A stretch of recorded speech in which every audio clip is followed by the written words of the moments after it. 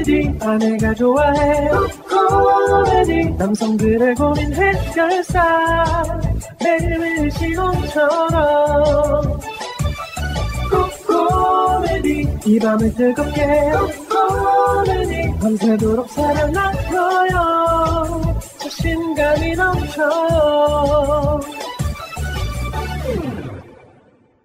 남성 기능 강화엔 코코메디 대표번호 080-255-0000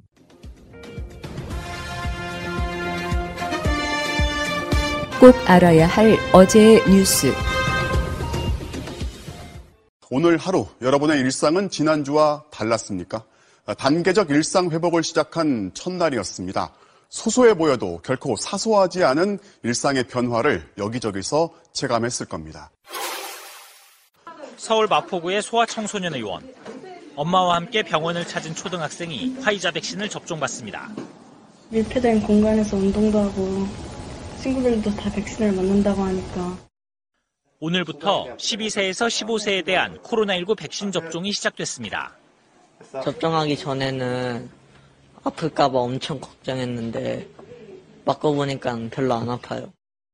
보호자와 동행하거나 동의서가 있어야 접종이 가능하고 접종 당일과 접종 후 이틀까지는 결석해도 출석으로 인정됩니다. 12세에서 15세의 예약률은 아직 27% 정도인데 예약은 오는 12일까지 진행됩니다. 지난달 18일부터 접종이 진행 중인 16세에서 17세의 접종률은 46.7%를 기록하고 있습니다. 정부는 화이자 백신 접종 뒤 75일 만에 사망한 고3 학생과 관련해서는 현재 인과성 조사를 진행하고 밝혔습니다. 오늘부터는 접종을 완료한 지 2달이 지난 급성 백혈병 환자 등 면역 저하자에 대한 추가 접종도 시작됐습니다.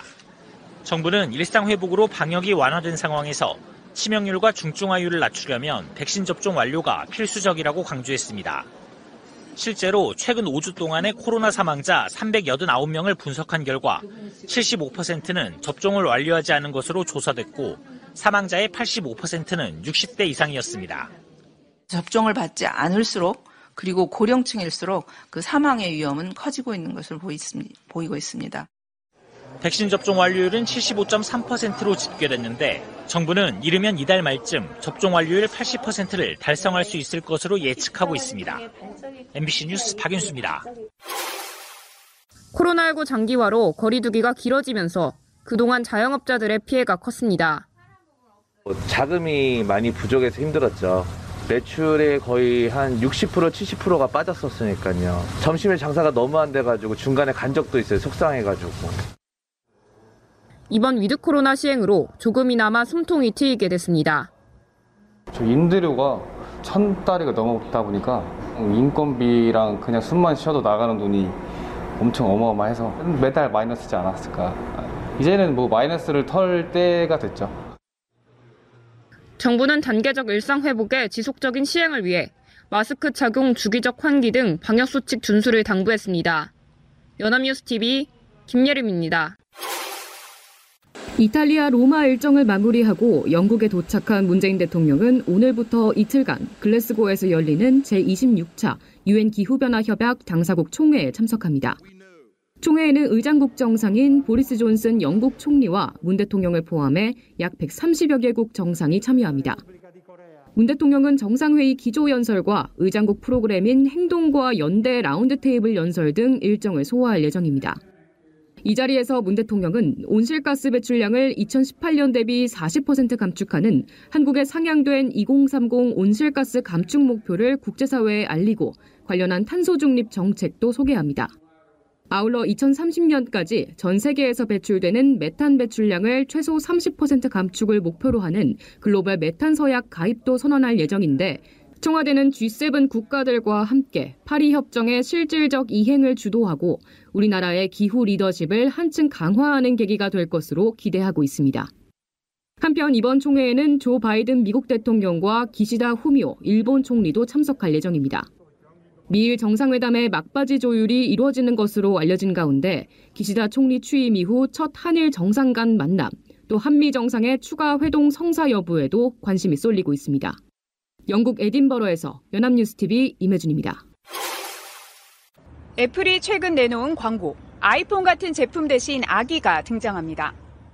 Will be carbon neutral by your 10th birthday. 애플은 2030년 탄소 중립을 선언했습니다. And by 2030, Apple will be 100% carbon neutral across our entire end-to-end footprint, including our supply chain and the use of our products. 애플만이 아닙니다. 100% 신재생 에너지만 쓰는 기업들의 모임인 RE100. 마이크로소프트, 인텔, 아마존, 나이키 등 쟁쟁한 글로벌 기업들은 물론 SK 계열사들과 LG 에너지솔루션 같은 한국 기업들도 동참했습니다. 기업들이 이렇게 하는 건 도덕적 의무 때문이 아닙니다. 이렇게 안 하면 살아남을 수 없기 때문입니다. 탄소 감축은 이제 돈과 직결됩니다. 대표적인 게 2015년 시작된 탄소 배출권 제도입니다. 지난해 우리나라 탄소 배출권 거래 대금은 6,200억 원.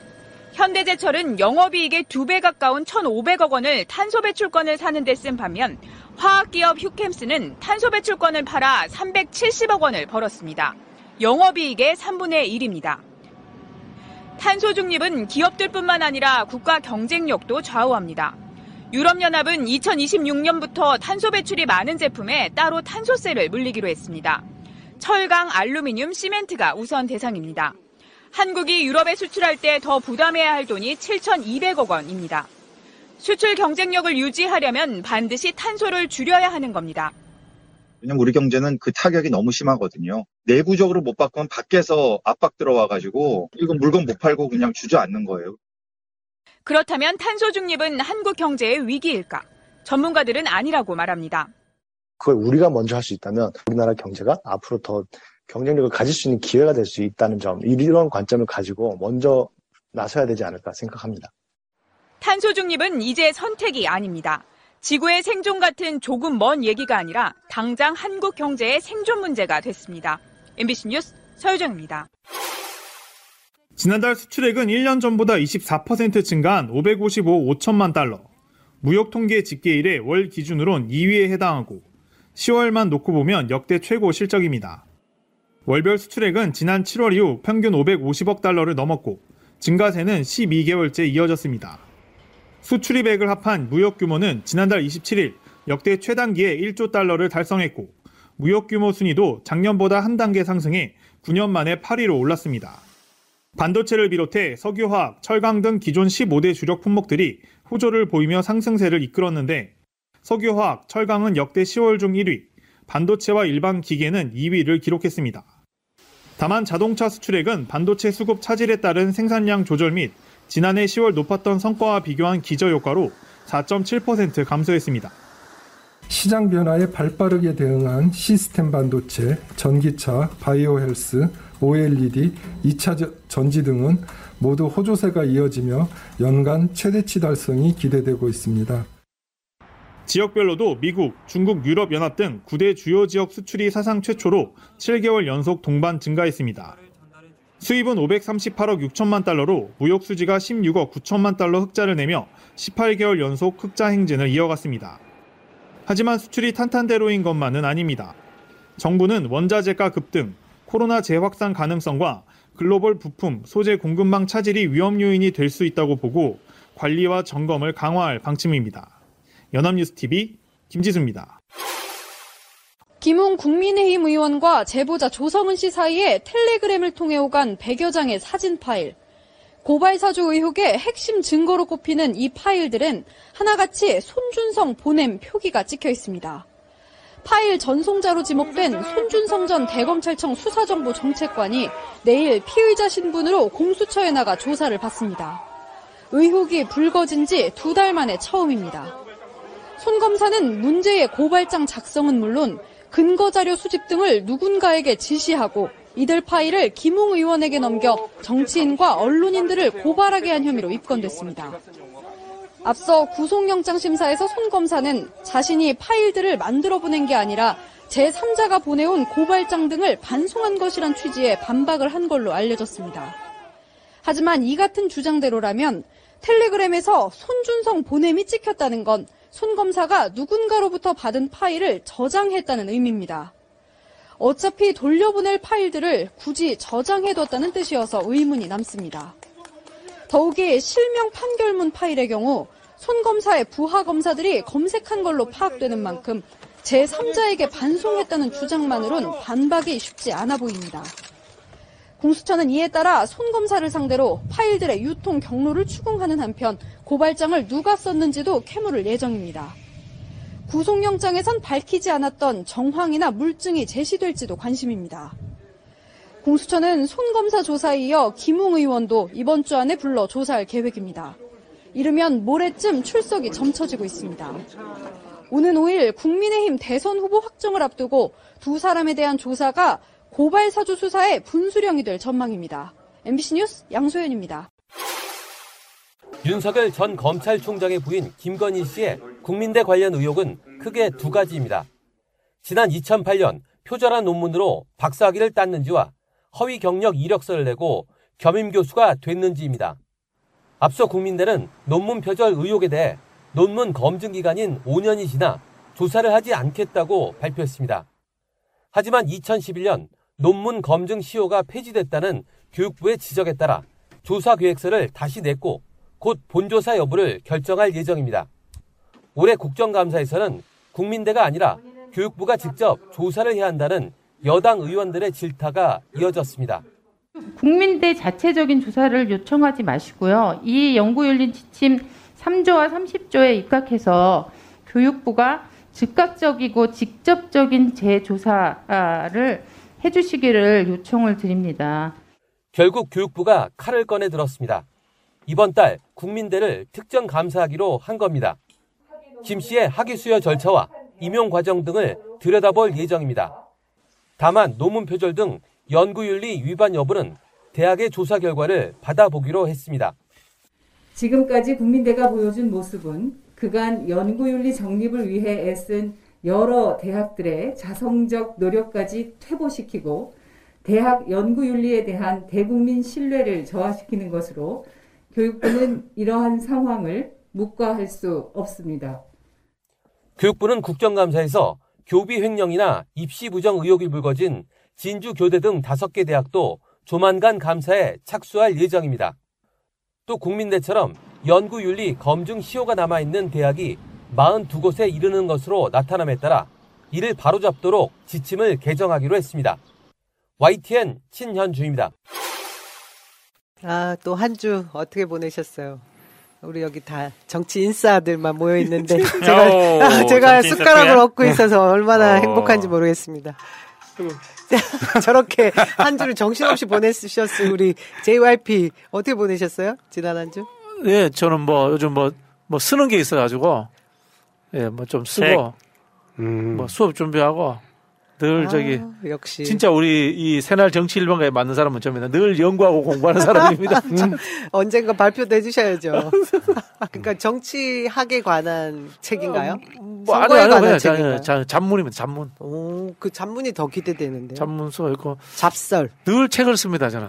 내지를 못해서 그렇지 소설도 쓰고. 여러분 그거 아세요? 그 JYP 박진영 교수가 소설도 쓰고 늘 그 공상을 굉장히 많이 하시는 분으로 시는 안 씁니다. 시는 안 씁니다. 시는 절대 안 씁니다. 시를 크게 좋아하지 않습니다. 저는 그 시심 가득한 분들이 굉장히 고차원적인 분들로 느껴지더라고요. 굉장히 어렵더라고요. 시는 어렵기도 하고 비현실적인 부분이 저는 좀 직설적인 걸 좋아해가지고 원래 인생 꿈이 마지막 꿈이 여행 작가. 또는 막장 드라마 작가.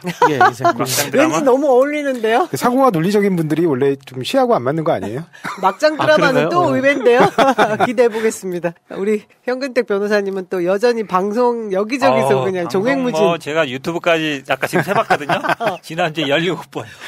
오, 그거 어떻게 소화해요? 그러니까 막 빵꾸도 나고. 부르는 데가 너무 많은가 본데 독점 아닙니까? 독과점 아닙니까? 다 나눠주겠습니다. 자, 분배할 권리금 안 받고 나눠줄 생각이 있는데. 아니 센테니얼 클럽도 있다던데. 센테니얼 클럽 뭐예요? 한 달에 100번. 그분들이 대표적으로 20번씩 해야 돼요. 네. 최영일 선배, 영일이 형, 최진봉 교수 이런 분들. 네, 그런 클럽이 있대요. 아직 그 클럽에는 못 깨요. 100번? 네, 100번. 어떻게 그거 스케줄 조정을 하시죠? 그러니까. 다 맞춰가지고. 맞춰가지고 다 쪼개고 이렇게 하시는 거죠. 오전에는 약간 맹하게 왔다가 점심 때 조금 알아가다가 저녁 때 되면 완벽하게 하려고 아, 그럴 것 같네요. 입도 풀리고. 내용도 정신도 돌아오고. 이게 왜냐면 상대랑 토론하다 보면 내용을 더 많이 알게 돼. 저기 받고, 얘기 그러니까. 주고. 아, 그렇구나. 우리 조상호 변호사는 어떻게 보냈어요? 저야 동네에서 상담도 해드리고, 계속 그러고 있습니다. 여러분들 많이 이제 새날 보시면서 아시겠지만, 우리 조상호 변호사가 여기 있는 그 누구보다 부동산 개발 쪽 전문가거든요. 저희가 나중에 여러분들 개인 상담 필요하시면, 개톡 보내시고, 하십시오. 제가 이제 봉사활동 차원에서 이제 동네에서 무료 상담을 좀 이렇게 계속 해오고 있는데. 지역은 어디시죠? 금천구에서 하고 있습니다. 그래서 금천구가 사실은 이제 변호사들이 거의 없기 때문에, 그래서 여기 무면촌에 가까운 동네라서. 거기 의원님이 최상기. 최기상이. 최기상. 이렇게. 죄송합니다. 아니, 어젠가 그 정청래 의원님하고 새날 방송을 하시는데, 저 잠깐 봤거든요. 정말 이렇게 몇 마디 안 하시고 방송 때우시더라고요. 그 지역이시구나. 아무래도 이제 우리나라 변호사들이 대부분 이제 서초동에 모여 있고, 그다음에 이제 그 외에도 좀 산다는 동네 중심으로 강남구라든가 아니면 기타 그런 산다는 동네 중심으로 모여 있다 보니까 아니면 기업들이 많은 곳 그러다 보니까 사실 금천구 같은 경우는 과거에 공단도 있었고 지금도 이제 디지털 단지들이 있는데 그런데도 불구하고 변호사가 거의 없어요. 특히 이제 구시가지 중심으로 하는 이제 독산동이나 시흥동 이쪽에는 아예 변호사가 없고 가산동에 하나가 있었는데 지금 운영되는지 잘 모르겠어요. 하여튼 그렇습니다. 그래서 동네에서 아주 손쉽게 좀 법률 서비스를 받기 어렵기 때문에 그냥 오랫동안 하여튼 지금 몇 년째 해오고 있어요. 꼭 필요한 동네 변호사. 네, 그래서 동네 변호사라는 타이틀을 걸고 어떻게 선거운동을 하다 보니까 어쩔 수 없이 무료 상담 같은 것도 해드리고 그렇게 하고 있습니다. 동네 변호사 10년 해가지고 이번에 당선되신 분이 민병덕 민병덕님 많이 들었습니다. 진짜 안양에서 열심히 동네 마을 변호사로 활약하다가 끝내 배지를 다셨죠. 그 사이사이에 또 이제 이 민주당을 위해서 열심히 싸우시다가 이른바 윤석열 사단에 의해서 또 유명세도 타겟이 됐던 분이기도 하시죠. 네, 제가 알기로는. 자, 그러면 우리 정치 1번가 지난주 말에 있었던 소식들과 또 새로운 한 주 어떻게 열어야 되는지 이야기 시작해 보도록 하겠습니다. 새날마켓 들어가시면 영세 중소기업 및 소상공인 힘내자 프로젝트가 있어요. 홈페이지 구축할 힘도 없고 이런 거 사용 못한다. 새날이 해달라. 지금 돈 없고 나중에 돈 벌어서 좋은 제품으로 보답할게 하시는 분들 빨리 지원하시라는 거고요. 자, 회원 가입도 좀 해주시고, 자, 오늘도 회원 가입 좀 가열차게 좀 부탁드리겠습니다. 소상공인 힘내자 프로젝트 있죠. 지금 여기에 여러분들이 좀 많이 신청 좀 하시고요. 우리가 최선을 다해서 홍보를 좀 해드릴게요. 지금 소문내 주소에 3군데 회사가 업로드 됐다고 합니다. 거기 가서 좀 구매도 좀 같이 해주시고. 이게 저희가 소상공인과 같이 하기 위해서 만든 마켓이기도 하니까 저희가 같이 입소문 내기 이걸 하고 있거든요. 네, 돈 없는 분들도 장사를 할 수 있게끔 도와드리고 싶어요. 여러분들 같이 한번 사회적 가치를 위해서 한번 연대해 주시기 바랍니다.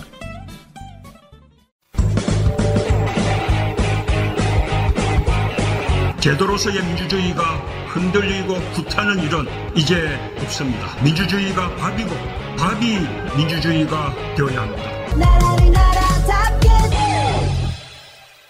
늘 기호 1번만 할 정당이 있습니다. 2016년부터 시작된 기호 1번은 2030년, 2040년, 2050년에도 계속될 것입니다. 1번 민주당의 연속 집권을 위한 연구 공부 방송, 1번 민주당의 연속 집권을 위한 서동요 방송, 정치 1번가 73회 방송을 시작하겠습니다. 푸나님 왜 안 나타나시냐고 여러분들이 계속 물으시던데 어쩌다가 잘생긴 이유 하나로 여기 사회를 맡은 더불어민주당 인천 동구 미추홀구 지역위원장 남영희입니다. 그때부터 자, 우리 자기소개를 본인 입으로 하죠. 네, 안녕하세요. 박진영입니다. JYP입니다. 네. 10대 지식인입니까? 3대 지식인입니까? 네. 이젠 억울하지 않습니까? 10대 지식인. 네, 안녕하세요. 현근택입니다. 반갑습니다. 열심히 잘해보겠습니다. 용인되는 남자, 모든 일이. 네, 항상 그 서민들과 소통하는, 서민들과 상호작용하는 주상호 변호사입니다. 잊지 않으셨죠? 하트를 꼭 눌러주세요. 오늘도 감사합니다. 프란치스코 교황님과 우리 문재인 대통령님이 교황청에서 만나셨잖아요. 저 이야기부터 시작을 할까 하는데 지금 이 장면이 저는 너무나 평화로운 한 장면인 것 같아요. 그리고 그 십자가 철조망 십자가로 만든 그쵸. 선물을 할 때 그 모습과 대한민국 지도를 그 철조망 십자가로 만든 것으로 독도까지 표기되어 있는 그림에 나와 있는 모습들 여러 가지 감동적인 장면들이 있었는데 남북 평화의 그 어떤 바람이 훈풍이 불어올지 그 얘기부터 시작하죠. 그러니까 저는 이제 김정은 위원장이 결국 초청을 할 거냐 말 거냐 이제 그게 관건이잖아요. 그러니까 문재인 대통령이 이렇게까지 열심히 노력하고 있는데 지난번에도 한번 갔었고 이번에도 다시 가서 결국은 이제 초청해주면 가겠다라는 얘기인데 너는 문재인 대통령이 임기 많이 안 남았잖아요. 근데 끝까지 어쨌든 이 종전선언이라는 거를 열기 위해서 노력을 하고 있는 거거든요. 굉장히. 그래서 사실은 뭐 문재인 대통령이 여러 가지 있지만 외교 남북 관계에서는 탁월하게 성과를 보였고 저는 이렇게 아마 물론 뭐 김정은 위원장이 추천할지 안 할지 모르겠지만 그러니까 대외적으로 노력을 마지막까지 하는 모습이 저는 굉장히 좋게 보고 있거든요. 성실한 모습이고 사실 대통령의 역할이라는 게 이런 국가의 안전 보장이나 외교 문제나 이런 게 훨씬 더 중요합니다. 지금 뭐 부동산 문제나 비판도 많지만 그거는 뭐 장관도 할 수 있고 총리도 할 수 있는 일이잖아요. 이렇게 특히 이제 문재인 대통령이 독실한 천주교 신자이기 때문에 교황청을 통해서 남북관계 풀어가겠다 그 의지를 이 마지막까지 갖고 있는 거에 저는 굉장히 큰 의미가 있다라고 보고 있습니다. 저는 뭐 최근 들어 이제 북에서 그러니까 원래는 이제 어떤 미사일 발사라든가 이런 그 퍼포먼스가 있고 나면 항상 뭐 이제 군사 강국의 면모를 갖다 과시한다든가 아니면은 이제 그 약간 남북 간 어떤 강성 이미지를 갖다 형성한다든가 이런 메시지들이 많았는데 우리가 또 SLBM 이제 발사에 성공했었잖아요. SLBM 발사에 성공하고 그다음에 이번에 또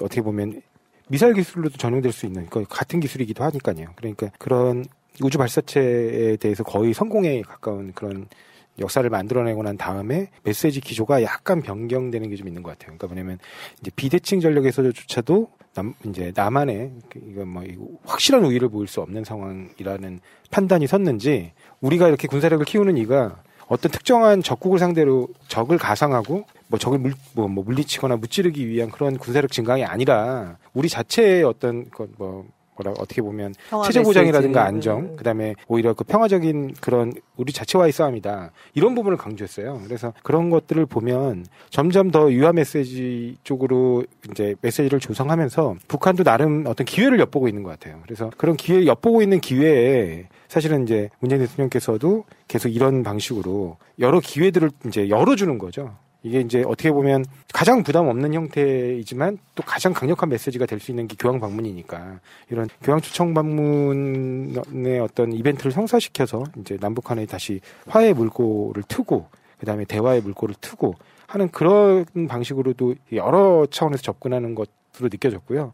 그런 부분에서 일단은 프란치스코 교황께서 항상 그렇게 말씀하셨지만 뭐 언제든지 적극적으로 응할 의사가 있고 또 특히 문 대통령과는 뭐 어떤 사제와 뭐 그런 관계잖아요. 그 신자와의 관계에 그런 어떤 강한 유대감이 있기 때문에 그랬는지 몰라도 어찌됐든 더 적극적으로 그런 부분에 대해서 역할을 해주시겠다고 나서 주시니까 그런 부분은 굉장히 좀 도움이 많이 될 것 같습니다. 저는 대구 가톨릭 때 프란치스코 학부. 진짜요? 프란치스코 학부. 음색이 달라졌어요. 프란치스코 학부입니다. 예. 학부에서 이제 수업을 하고 있습니다. 문재인 대통령의 세례명은 디모테오입니다. 디모테오. 로마 가고 싶습니다. 로마 가고 싶습니다. 그럼 저 교수님은 세례명이 뭐예요? 저 아직 천주교인이 아니라서. 여기 천주교 신자 계세요? 아직 저는 아니에요. 네. 안 계시네요. 네. 저 천주교인이라고 마음속으로 생각하고 있습니다. 마음속으로? 저는 군대에 있을 때 항상 성당을 갔습니다. 초코파이를 많이 줬구나. 아니, 원래 거기 교회를 가는데 교회가 제일 맛있잖아. 교회는 영 내에 있었고요. 네. 성당은 영 내에 있으니까 네. 밖에 나갈 생각에. 네, 밖에 한 번이라도 나가보려고. 근데 성당은 군대에 있을 때 가면 안 좋은 점이 있어요. 맞아요. 자주 일어났다 썼다. 그러니까. 근데 졸지를 못해. 그 맛있는 거를 잘 안 줘요. 교회가 맛있는 게 제일 많이 주고. 우리 앞에 서두에는 굉장히 근엄한 얘기들을 했는데 실상 내용은 이런 거잖아요. 사실 그 천주교 성당에서 결혼식 하는데 가면 정말 그때 많이 일어났다. 한 시간 동안 해야 되잖아요. 결혼식은 천주교에서 하면 제일 멋있어요. 멋있죠. 멋있긴 하죠. 신부님, 머리 하얀 신부님이 이렇게 장엄하고 정말 뭔 의식을 한다라는 그런 성스러움이 느낌이 느껴지죠. 예, 제대로 들더라고요. 길긴 길어요. 근데 저는 우리 문재인 대통령님이 이 천주교 신도이기도 하시고 우리 그 교황님하고 두 분이 느낌이 굉장히 비슷한 부분이 많더라고요. 그 판대소하는 장면 사진들 여러분들이 아마 SNS에서 많이 공유되고 있던데 그 또 비교한 장면들이 있었어요. 예전에 트럼프가 교황님 뵐 때 모습은 교황님 인상이 너무 구겨져계셨어요. 그런 분이 아니신데 얼굴이 이렇게 경직되어 있고 굳어 있고 뭔가 마음에 들지 않는데 의례적으로 행사를 하는 듯한 느낌을 풍기는 사진들이 많고 문재인 대통령 지금 두 번째 뵙고 계시잖아요. 네. 근데 이번에는 더 첫 번째 뵐 때보다 이번에는 더 문재인이라는 그 우리 대한민국의 평화 전도사라는 사람을 맞아주는 느낌을 물씬 풍기는 것 같았고 우리 프란체스코 교황님이 워낙에 이 농담을 되게 잘하신대요. 그리고 유쾌하신 분이라고 하는데 문재인 대통령님하고 두 분이 이제 이 면담하는 자리도 굉장히 화기애애하고 평화롭고 자유로웠다라는 걸 많이 얘기하던데 저희가 그냥 몇 장의 사진에서도 그게 느껴졌어요. 그리고 저는 이번에 그 아까 철조망으로 만들어졌다 폐철조망 우리 그 보여준 그 상징적인 십자가가 그걸 어떻게 만들어졌는지에 관한 제작 과정을 USB에 담아서 교황님께 드렸다고 하더라고요. 이것도 아주 작은 상징이지만 이것이 이 우리 철조망이 가로막고 있는 대한민국과 북한의 그 상황들을 앞으로 평화의 메시지가 뭐가 담겨야지 되는 것에 대한 열망들을 다 담아서 교황님께 전달하는 게 왜 이 몇 마디 말보다 더 큰 의미를 전달한 것이 저는 이걸 누가 기획했는지 정말 대단했다는 생각이 들었어요. 그리고 또 이제 북한에 교황님께서 직접 가셔서 이게 왜 종전선언이라는 건 선언으로서의 어떤 행위라고 하면 실질적인 민간 교류 차원의 평화 메시지를 전달하고 북한의 주민들을 위한 평화를 만들어주겠다라는 거를 행동으로 옮기시겠다라는 걸 지금 말씀하고 계신 거잖아요. 근데 북한에서 화답하기만 하면 된다. 지금 그런 상황인데 얼마 전에 왕이 그 중국의 외교부 장관이 와서 북한도 화답할 준비가 되어 있는 것 같다라는 뉘앙스의 대답을 했거든요. 그런 점에서 저는 우리 대통령의 임기 마치기 전에 좋은 소식이 올 것 같다라는 생각이 들거든요. 저는 근데 그 아까 말씀하신 철조망으로 만든 십자가를 딱 보면서 그 예수님의 가시면류관이 딱 떠올랐는데 그러니까 가시면류관이 어떻게 보면 그거잖아요. 뭐 그 예수님께서 그 인간의 어떤 잘못을 대신해서 자신의 희생으로서 그 인간의 죄를 사하여 준다는 어떤 의미를 담고 있잖아요. 근데 사실은 이 가시철조망이라는 게 결국에는 인간 스스로가 우리 남북한의 어떤 갈등 과정에서 사람이 스스로 설치했지만 그런 부분들이 다시 어떤 십자가의 그러니까 희생의 어떤 정신으로 다시 서로의 이해를 넓히는 하나의 또 다른 형태의 모양으로 만들어졌다는 그런 의미인 것 같아서 정말 그 기획자가 대단하다고 저도 생각했어요. 그러니까 이 종전선언이 이제 계속 언론 보도를 보면 이게 미국과 좀 입장이 다른 거 아니냐. 미국은 이 법적으로 뭔가 효력이 있는 것처럼 생각하고 있는데 그거 참 이해하기 좀 어려워요, 개인적으로. 왜 그러냐면 종전선언이 선언이거든요. 그러니까 평화협정까지 가는 게 아니고 그냥 우리 전쟁 끝냈다고 하는 거거든요. 지금도 전쟁 중인 상태인 거잖아요. 전쟁 중인 상태인데 전쟁이 끝냈다. 라고 말로 하는 거거든요. 하는 게 그렇게 뭐 어려운 건 아니에요. 근데 전쟁을 그럼 계속 해야 되느냐? 그 얘기잖아요. 종전선언에 반대한다는 얘기는. 근데 누구도 전쟁을 계속해야 된다는 사람은 없어요. 그러니까 이거를 뭐 심각하게 뭐 정치적으로 아니면 법률적으로 고려해서 그게 만약에 뭐 미군의 지휘 문제라든지 철수 문제라든지 이렇게까지 갈 필요는 없는 거다. 그래서 미국이 조금 더 유연한 자세를 취해줬으면 하는 생각을 좀 개인적으로 해요. 이게 자꾸 엇박자가 나고 있다 그래서 그럼 이제 북한 입장에서 보면 아니 니들끼리 좀 말 맞추고 와라. 이 당장 이럴 거거든요. 이거 하려고 하는데. 그래서 문재인 대통령이 이렇게 노력하고 있는 거를 미국도 조금 고려를 해줬으면 좋겠다. 개인적으로 그런 생각도 조금 있습니다. 바이든 대통령도 뭐 천주교 신자이기도 하니까 그렇죠. 뭐 그런 부분도 같이 이렇게 연결이 돼가지고 만약 교황이 움직여 주신다면 이제 미국의 어쨌든 최고 통치자가 바이든 대통령이고 그렇기 때문에 그 부분에 대해서 좀 더 긍정적인 효과가 또 있지 않을까 그런 기대도 합니다. 이제 아까 군대 얘기해가지고 죄송한데요. 문재인 대통령도 보니까 성당에 간 이유가 그거예요. 어릴 때 피난민으로 내려왔는데 가서 보니까 이제 그 성당 가면 이제 수녀님이나 여러분들이 맛있는 거 주는 거예요. 떡도 주고 이러니까 빵도 주고 이러니까 그거 이제 먹는 먹이로 갔대잖아요. 그 사람은 맛있는 게 먹는 게 굉장히 중요해요. 처음에 인연이 그렇게 됐대잖아요. 그럴 수 있죠. 프란치스코 교황이 2014년도에 한국에 와서 이제 세월호 유가족들을 방문을 했잖아요.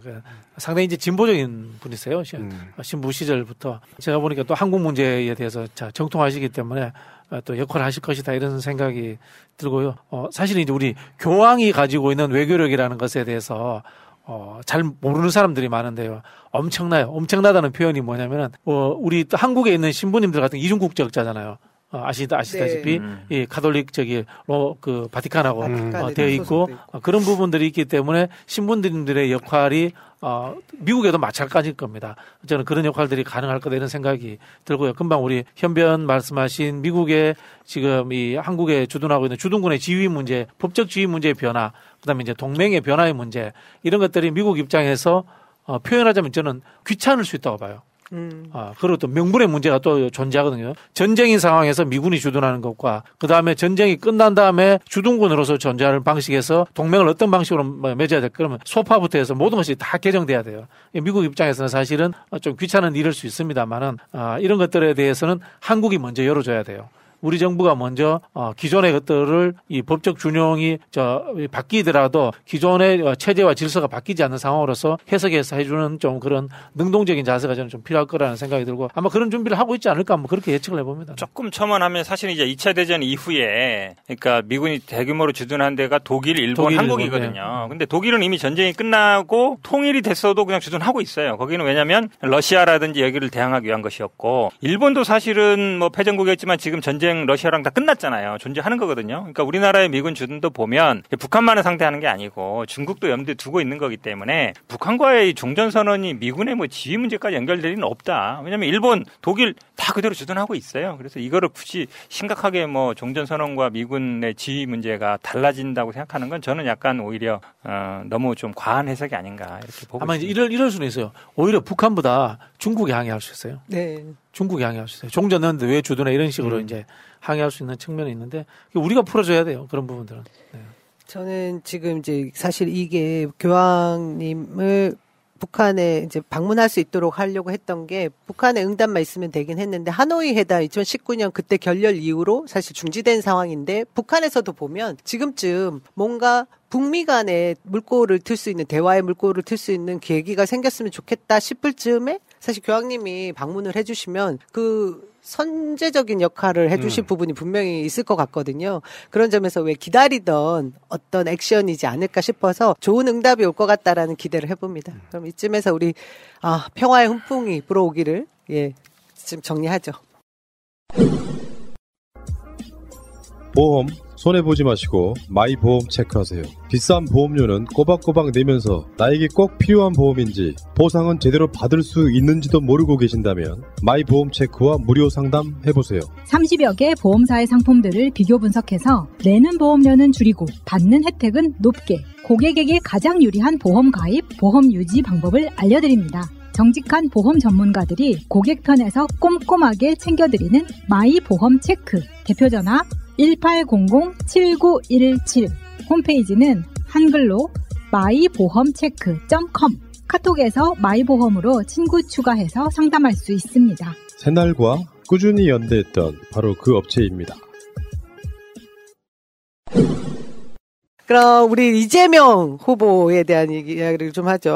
이제 뭐 어제였나요? 국민의힘이 마지막 TV 토론을 마쳤습니다. 이제 11월 5일이면 후보가 결정될 것이고 오늘부터인가요? 그 당원들 투표가 온라인 ARS 투표가 그렇죠. 시작되는 게 그래서 국민의힘에 또 여러 가지 이제 뭐 대충 제가 보면 이제쯤 투표가 시작되면 특별히 바뀔 일은 없을 것 같아요. 뭔가 내용이나 결정한 후보가 바뀔 것은 없고 그 사이에 우리 이재명 후보는 새로운 이슈를 계속 던져주고 계셨죠. 그 우리가 원래 바라던 거였잖아요. 이 국민의힘의 주자가 결정되기 전에 우리는 계속 민생 행보를 하자 이런 생각들을 하고 있었는데 이재명 후보가 계속 그 이슈를 선도한 부분이 있습니다. 그래서 일각에서 이게 너무 뭐 당보다 앞서가는 거 아니냐 이런 얘기인데 저는 좀 그렇게 생각하지 않아요. 왜 그러냐면 결국 후보를 직접 뛰는 사람은 이재명 후보고 본인이 제가 보기에 이거를 뭐 고민 없이 그냥 툭 던진 건 아닐 거예요. 뭐 식당 총량제 같은 경우도 뭐 시장할 때부터 고민했다는 것이고 재난지원금도 이게 뭐 작년부터 계속 주장해온 거거든요. 어느 날 나온 게 아니라서 뭐 물론 이게 뭐 공약으로 안 된 거를 발표하냐 그러지만 사실은 어찌 보면 화두를 던지는 거거든요. 화두를 던지는 것이고 일각의 해석처럼 또 이거를 뭐 이슈 전환을 위한 시도 아니냐고 보는데 저는 오히려 정책 선거를 그동안 계속 하자고 주장해왔잖아요. 정책이라는 게 정책을 얘기하고 그거에 대한 찬반 논의를 하고 그러면서 이게 정책 선거가 되는 거거든요. 어느 날 뭐 토론회 한 번 한다고 정책 선거가 되는 게 아니에요. 그래서 이거는 뭐 이슈 전환하기 위한 시도라든지 아니면 이게 당보다 앞서가서 좀 문제가 있다. 이런 거는 제가 보기에 참 안 맞다. 왜냐하면 공론회장에 꺼내서 공약만 발표하면 그냥 발표 한번 하고만 하면 되죠. 그렇잖아요. 네. 얘기를 해서 이게 결국 뜻을 모아가는 거기 때문에 그리고 국민들이 지지를 많이 하면 그게 공약화되는 거기 때문에 이런 거를 뭐 약간 낭비적이다. 아니면 이걸 좀 과하다. 아니면 너무 앞서간다. 아니면 뭐 이게 너무 이슈화하는 거 아니냐. 이렇게 볼 필요는 저는 없다 보고 있습니다. 정책에 대한 화두를 던지고 논쟁을 끌고 가는 거는 굉장히 바람직하죠. 그리고 그 과정에서 각자의 정치적 입장들이 분명하게 유권자들에게 전달이 됩니다. 그러니까 그런 측면에서 볼 때 지금 이재명 후보가 계속해서 이제 어떤 그 정책적 아젠다를 던지고 있는 거거든요. 이른바 지금 이번에 재난지원금 문제의 경우에도 지금 경제적으로 상당히 지금 내수 경제가 위축되어 있는 상황에서 실제로 초과 세수가 엄청나게 거치고 있는데 그러면 이렇게 초과 세수로 남고 있는데 실제로 서민 경제는 돈이 안 돌아요. 그러면 이거를 갖다 어떻게 처리할 것이냐. 그 부분에 대해서 아니 없는 경우에도 오히려 빚을 내서라도 지금 돈을 풀어내고 있는 게 어떻게 보면은 그 이제 그 선진 국가들이 다 그렇게 하고 있는데요. 근데 우리 같은 경우는 지금 돈이 남는데 그거를 갖다가 국가가 무슨 수익 모델도 아니고, 그러니까 무슨 회사도 아니고, 상사회사도 아니고, 돈을, 적립금을 쌓아둘 이유가 없잖아요.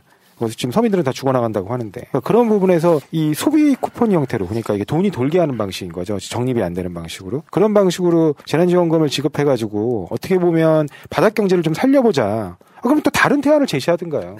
다른 대안 없이 비판만 한다면 그러한 의미 없는 비판이 과연 바람직한지 이런 화두라도 던져서 이제 어떤 논쟁을 끌고 가고 그 부분에 대해서 실질적으로 서민들이 도움이 될 만한 정책으로 와닿을 수 있게 전달하는 그런 부분 관련해서 어떤 부분이 더 옳은지 그 부분은 유권자들이 다 판단합니다. 후보가 앞서가는 게 아니고 당이 뒤처진 거죠. 솔직히 말씀드리면. 그거잖아요. 지금 뭐 당 지지도 한번 보세요. 29% 나왔어요. 29%. 국민의힘 40% 나오는데. 그러니까요.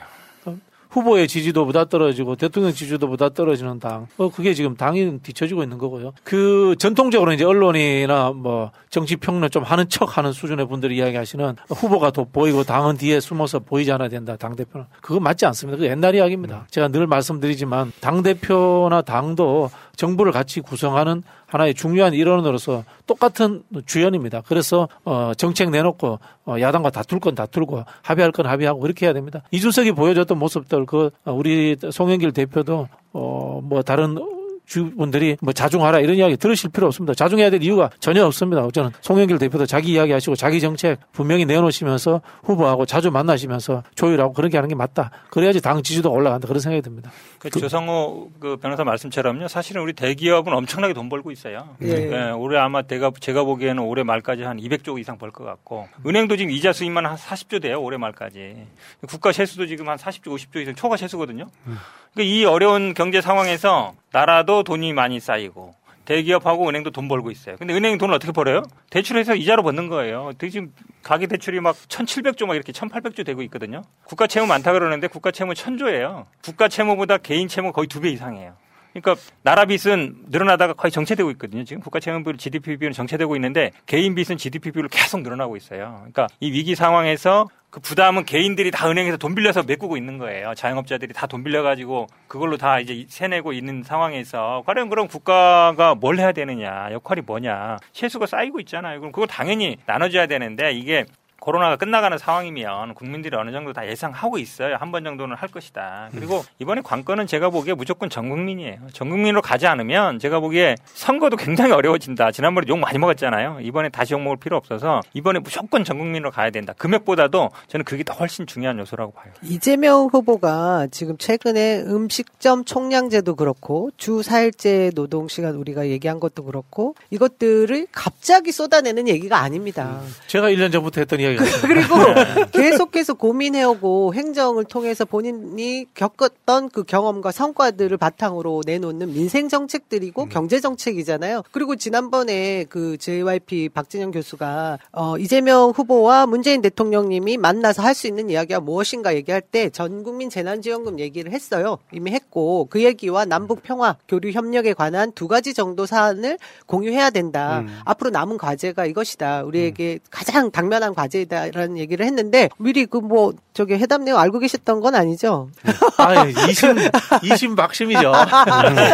인정. 그 측근 인정. 근데 중요한 거는 제가 그 OECD 사무국장인가요? 이분이 그런 말씀을 했어요. 대한민국의 지금 현재 이 코로나 시대에 이 수출 총액도 그렇고 대한민국의 경제 지표는 정말 놀라울 정도다. 그러니 국가는 살찌고 고가는 살찌고 있는데 국민들이 힘든 그 배고픔 비어있는 주머니를 채우는 것은 너무나 당연한 거잖아요. 근데 국민의힘은 계속해서 매표행위라고 해요. 그래서 제가 오늘 아까 방송에 나가서도 그 얘기를 했는데 마침 코로나 시기에 우리가 큰 선거가 계속 있어요. 총선도 있고 지금 대선도 있고 이 상황 때문에 맞물려서 이런 전 국민 재난지원금이 또 있을 뿐이지 이걸 우리가 매표 행위로 하는 게 절대 아니고 정부와 여당의 그 책임을 다하는 거잖아요. 그리고 우리 국가 재정 상태가 나쁜 것도 아니고 아까 말씀하신 대로 이런 사안들에 대해서 너무나 당연히 해야 될 일을 그렇게 매표 행위로 몰아가는 건 전 세계에서도 이해를 못할 것 같아요. 우리 국민들뿐만 아니라. 하나 더, 심상정 의원 왜 이러시는 거죠? 제가 어제 페이스북에 정말 변심이라고 썼는데. 그러니까요. 작년에 3, 4월에는요. 100만 원 줘야 된다. 문재인 대통령이 결단해야 된다. 이걸 반드시 정의당이 반드시 관철시키겠다 막 이랬어요. 네. 작년 오히려 3, 4월이면 총선 직전이잖아요. 근데 지금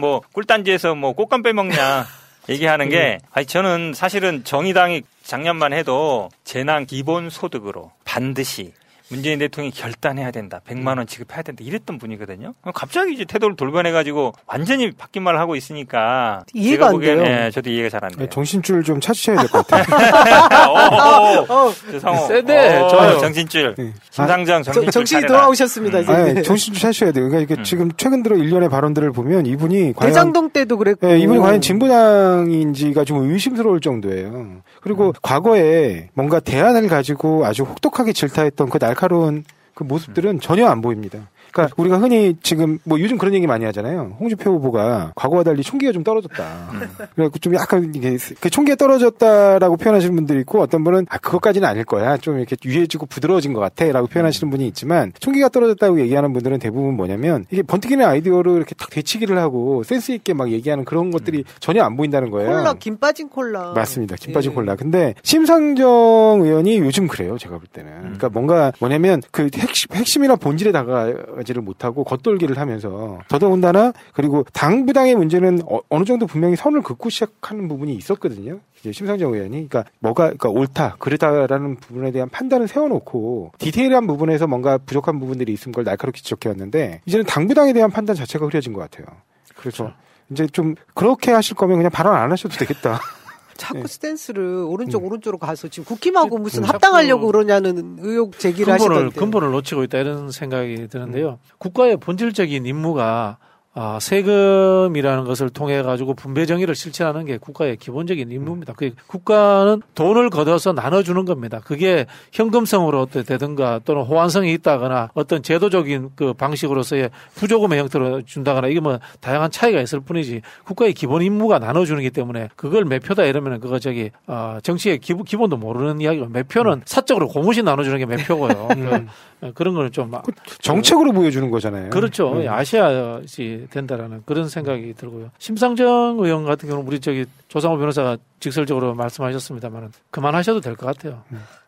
제가 보기에는 그 유럽의 진보 정당의 역사라든가 이런 것들을 보면은 이 자유주의 정당과의 정책 연합 또는 연립 정부 이런 것들을 통해서 자기들의 영역을 넓혀오고 아젠다를 키워오는 이런 경향들이 있는데요. 지금도 이 진보당이 하는 수준들을 우리 한국의 진보 정당이라는 정의당이나 일부 진보라고 하는 사람들이 하는 수는 자기 정체성 확인의 선언운동 정도밖에 안 돼요. 실현 불가능한 자기 정체성 확인, 나는 진보다, 나는 흔히 하는 이 중도 진보와 다르다라는 것들을 자기 정체성 라벨링하는 그런 수준의 홍보용 정책을 가지고는 절대 유권자들을 움직일 수 없습니다. 집권할 수도 없고요. 세상의 변화도 만들어낼 수 없습니다.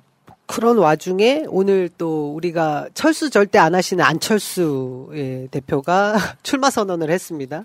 그래서 국민의힘 쪽에서는 또 약간 고무됐어요. 그분이 가지고 있는 지표상으로 보이는 2.5 내지는 5% 정도의 지지율을 그걸 끝까지 완주할 사람은 절대 아니니 국민의힘 쪽에서 어떤 후보가 되든 타협점을 찾아서 단일화할 것이다 이런 것을 예상하고 있는데 우리 당은 그러면 심상정 후보가 가진 그 심상정 정의당이 가진 그만큼의 또 뭐 안철수 후보의 국민의당이 가진 정도의 지지율을 가지고 있는 정의당이잖아요. 이 부분에 있어서 또 우리는 단일화를 하지 않으면 안 되는 상황 아니냐 이런 질문들을 많이 하거든요.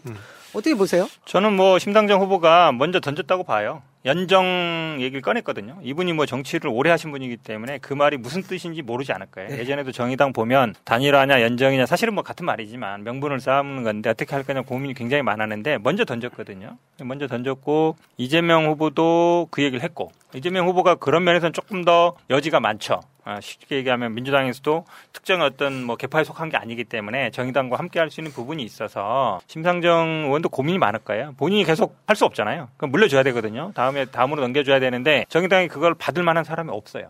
솔직히 말씀드리면. 그러니까 오랫동안 활동한 분들은 지금 없잖아요. 대부분 이제 초선 비례로 들어왔기 때문에 그러면 자기 이후에 정의당을 어떻게 할 거냐 고민할 것 같은데 저는 뭐 민주당과의 이재명 후보의 정책 연대 가 그나마 제가 보기엔 살 길이 아닌가. 본인이 없는 정의당을 생각했을 때 그 방법을 만들어줘야 되는데 그거를 뭐 본인이 계속하면 모르겠지만 누군가를 위해서 이 정의당을 어쨌든 지금 가는 것처럼 뭐 페미니즘 정당으로 갈 수는 없단 말이에요. 환경이든 녹색이든 뭐 노동이든 그렇게 가야 되는데 그 길을 저는 충분히 뭐 연대 가능성이 있다. 근데 그 길을 또 찾을 수 있다고 봐요. 이재명 후보는 그런 면에서 좀 열려 있는 것 같습니다. 제가 마침 이제 주말에 이 썼던 내용이 연정에 관해서 썼었는데요.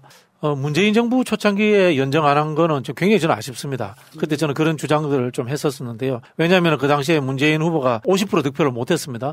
50% 득표를 못했고, 그 다음에 우리가 지난 2년 전에 패스트트랙 통과시킬 때 한번 보시면은 4당 연합이 있어요. 바른미래당까지 포함되어 바른미래당, 평화당, 그 다음에 안철수당 뭐 이렇게 있었던 걸로 기억이 나는데 그 당시 우리가 어느 정도 연정이라든가 연대를 했더라면은 바른미래당이 다시 수구의 품으로 돌아가서 수구 보수가 다시 합쳐지는 국민의힘이라는 저 구조가 만들어졌을까 이런 생각도 들고요. 또 역으로 생각해서 정의당이 이 모양으로 좀 이 극단적인 페미니즘 정당으로 망가지는 상황까지 만들어질 수 있었을까? 저는 이런 생각도 해봅니다. 왜냐면요. 대통령이라는 자리는 특정 당이 만들어서 만든 그 행정부의 수반이지만 국가의 원수입니다. 한국 사회의 정치 전반에 대한 변화 발전에 대해서 저는 구상할 필요가 있습니다. 그 당시에 연정이 좀 있었더라면 좀 한국 정치 자체가 근본적으로 변하지 않았을까? 좀 이런 생각을 해보고요.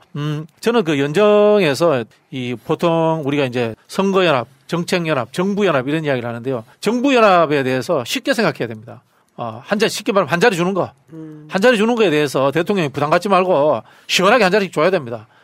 심상정 노동부 장관 뭐 예를 들자면 농담 비슷하게 그 당시에 유승민 경제부 장관 이렇게 시켰더라면 하는 아쉬움이 남거든요. 그런 것처럼 이걸 뭐 대단하게 우리가 노무현 대통령이 옛날에 던졌던 대연정처럼 우리 정체성이 무너지고 이렇게 생각할 것이 아니라 전략적으로 기능적인 수준으로 생각을 해가지고 뚝뚝 떼주면서 정치가 극단적인 투쟁이라는 것을 조금 더 완화시키고 그다음에 사실은 새는 좌우의 날개라고 한다고 하잖아요. 보수도 어느 정도 합리적 보수로 재편돼야 돼요. 저 엉터리 보수 데리고 우리가 엉터리 수구 세력 데리고 선거에서 이기기 편하니까 이게 좋아 이렇게만 만족하고 살아서는 안 돼요. 한 번씩 거꾸로 저쪽 정당에게 박근혜 같은 사람 나와서 정권 나가면 나라 망하지 않습니까? 네. 이런 것들 생각하면은 같이 책임진다는 자세로 저는 연정에 대해서 전략적이고 기능적인 접근을 할 수 있도록 쉽게 생각해 봐야 된다. 그런 생각이 들고 심상정 의원한테 표현이 그렇습니다.